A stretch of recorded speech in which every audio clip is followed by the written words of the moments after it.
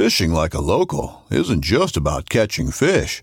It's about connecting with the environment and the people who call it home. It's about hearing the stories and traditions that have been passed down for generations and sharing unforgettable moments with the people you meet along the way. Fishing like a local is having an experience that stays with you forever. And with Fishing Booker, you can experience it too, no matter where you are. Discover your next adventure on Fishing Booker.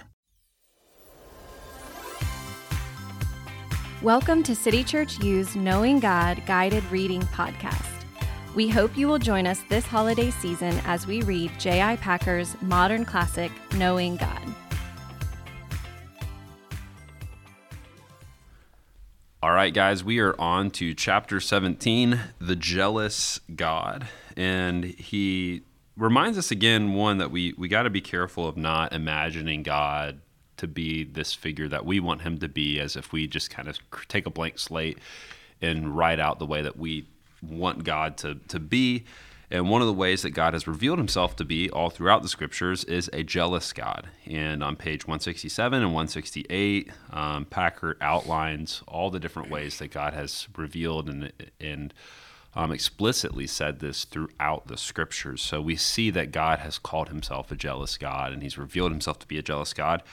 And so it leads us to 169 in the conversation of today of the nature of God's jealousy. So, we're won over the idea that he is a jealous God, and he kind of reminds us of a couple things in the nature of God's jealousy. One, that once again we have that word anthropomorphic, where God reveals himself to us in ways that we can relate to. Yeah, like through our language. But, like God's hand does this, but God doesn't literally have a hand. So, and he kind of works us through this again. I don't want to spend too much time on it, but he was talking about when faced with this, it's easy to grab hold of the wrong end of the stick and to look at in our life the way that we've experienced things like jealousy, through the corrupting effect of sin, and for us to look at it that way rather than really slowing down and saying, okay, this is in order to convey to us something about God, not the thing that we've experienced on the sin side, but the thing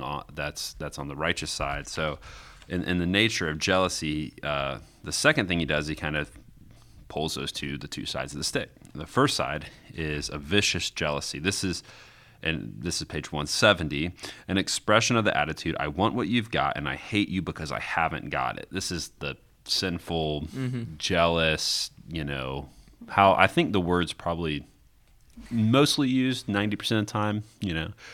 And then there's the second point that he makes. There's another sort of jealousy, Packer says, a zeal to protect a love relationship or to avenge it when broken. This is how we properly see it. Yeah. So my question is, as we think about God as being jealous in the sense of protecting a love relationship or to avenge it, how does this change the way that we see God in the scriptures and in our own lives? I think it should really make us glad that he's jealous. Like, if we actually believe that he is and he has all the characteristics that we've talked about in this book, then like all glory is due to him. He's jealous for it, and we should be glad that he is, because like we know that he is this holy God, and so he deserves it, and we now get to live our lives in response. Mm-hmm. Yeah, I was going to say, so if we can recognize his jealousy out of his great love for us, that it just keeps it in perspective. And so we can kind of come to terms with that as, well, I understand that. And then in him talking it or comparing it to a relationship in marriage, he says, as the fruit of marital affection. And for those of us married, we find comfort in knowing that our spouse has affection for us in a way such that their love is so great that they would, that they're jealous for it. Like they want, so I think it's healthy and important for us to keep that perspective. Yeah, and I think this goes back to, Hank preached yesterday, and he had talked about, we don't have a God who, the way that he relates to the world and his people is like hitting a dishwasher and walking away. And I think that's important for us to remember too, is that, throughout this biblical story, this big kind of overarching narrative that we see in the scriptures, is we see God who really cares and loves and actually seeks his people. And so this word jealousy can evoke in us an understanding of what it means for God to truly desire and go after and want relationship with his people. And so I think even as we try to properly understand that as a virtue of God or an attribute of God, it should allow us to see him in a more personable way, in a way that is more closely connected to our life. And it does two things. It shows us the glory of God, because this is a very active, glorious God who's doing all this through Scripture.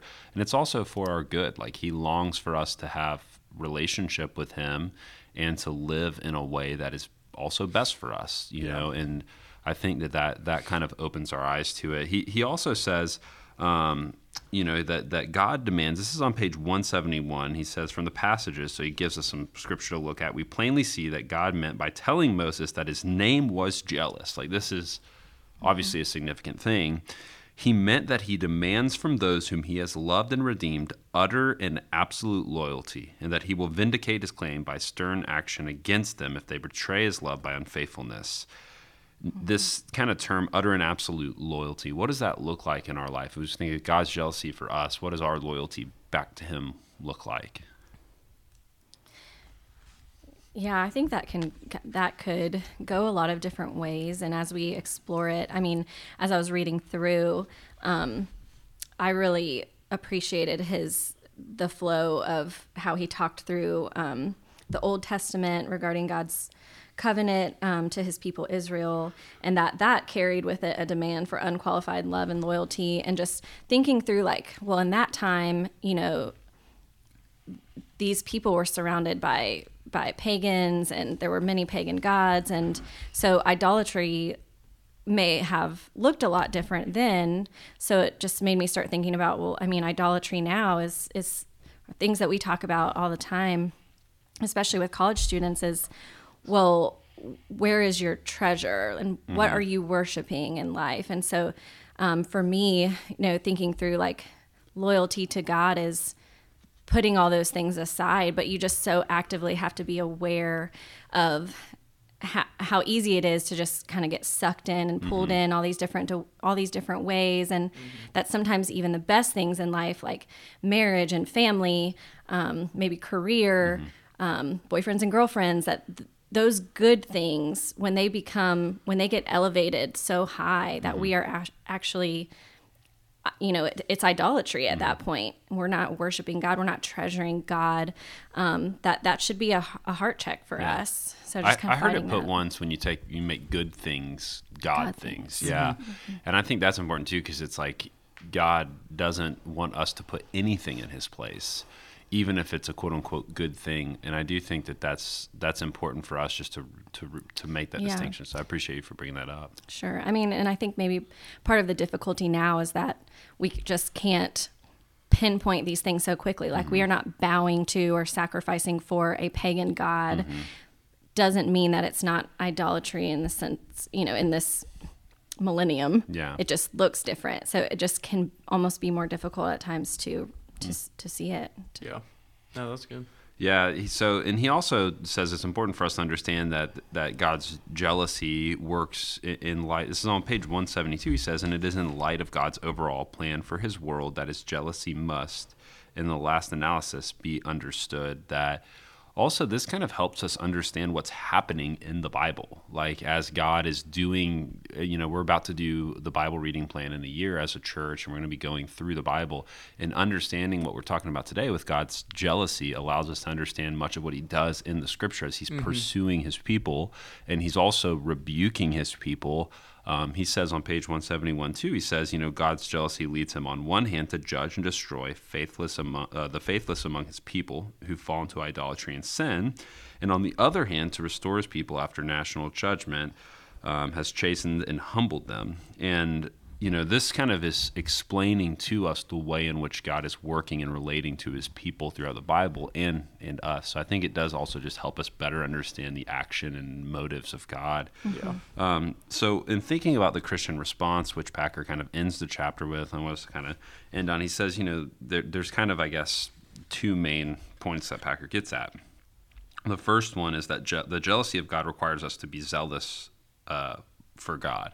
So just to kind of transition, not just that God wants us to be faithful to him, but that in that faithfulness there's a zeal. What does that zeal look like in our life lived out?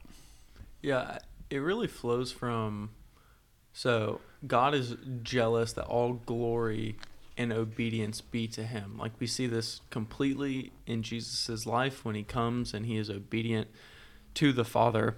And so in our lives, if we realize that the Lord is a jealous God who requires all justice and all glory, then we should be zealous to bring him that glory.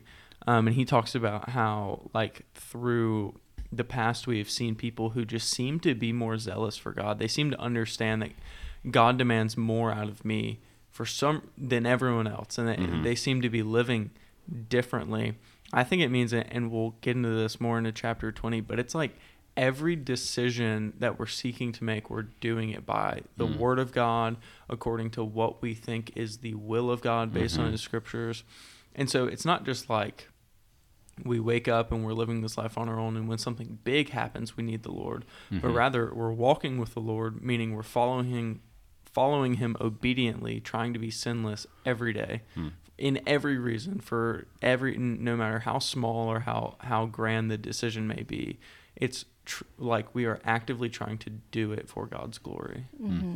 Yeah, and I was thinking of in how we just live our lives in like a passionate, proactive pursuit of glorifying God, that we are not just waiting around. Like, you know, there are opportunities that will come our way that we don't have planned, but it's just in the everyday decisions that we make and how we're living our lives. But there should be a passion behind all that we do to see God glorified. And I really liked Packer pulled from Bishop J.C. Ryle and was talking about the zealous man and how, you know, it's not just that he's earnest and uncompromising and wholehearted and fervent in spirit, but that he only sees one thing. He cares for one thing. He lives for one thing. He is swallowed up in one thing, and that is to please God.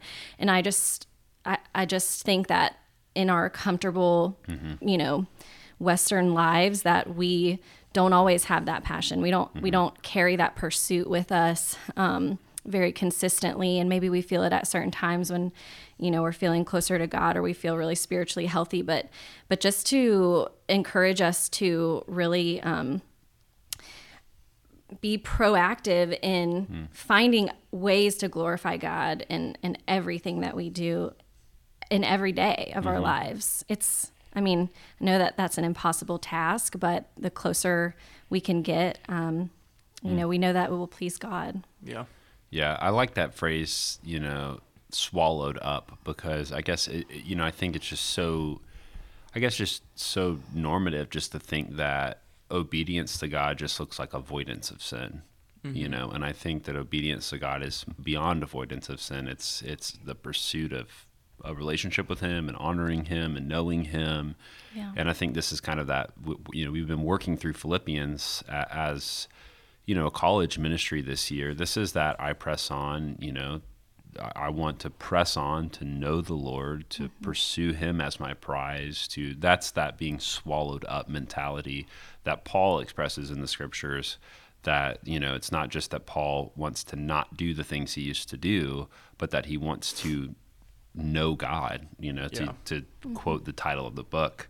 And then, you know, he says the second thing is jealousy of God threatens churches which are not zealous for the Lord. And I think this is just humbling for us too, to be thinking about collectively as a church, because there's a responsibility that we have, not just for our own life, because I think we're in this Western world where things are very individualistic, but also we have a shared responsibility as members of this church to try to be a church that's zealous. And I think that's really significant for college students to get, that it's not just about you as an individual, but us collectively as a church. You are a greater part of the whole. Like, we have to start to think of ourselves as a whole of the church. And we don't want to be the church that the Lord throws up in Revelation, where He literally says, like, you're neither hot nor cold, you're lukewarm, I will spit you out of my mouth. Like, we don't want to be that church, you know?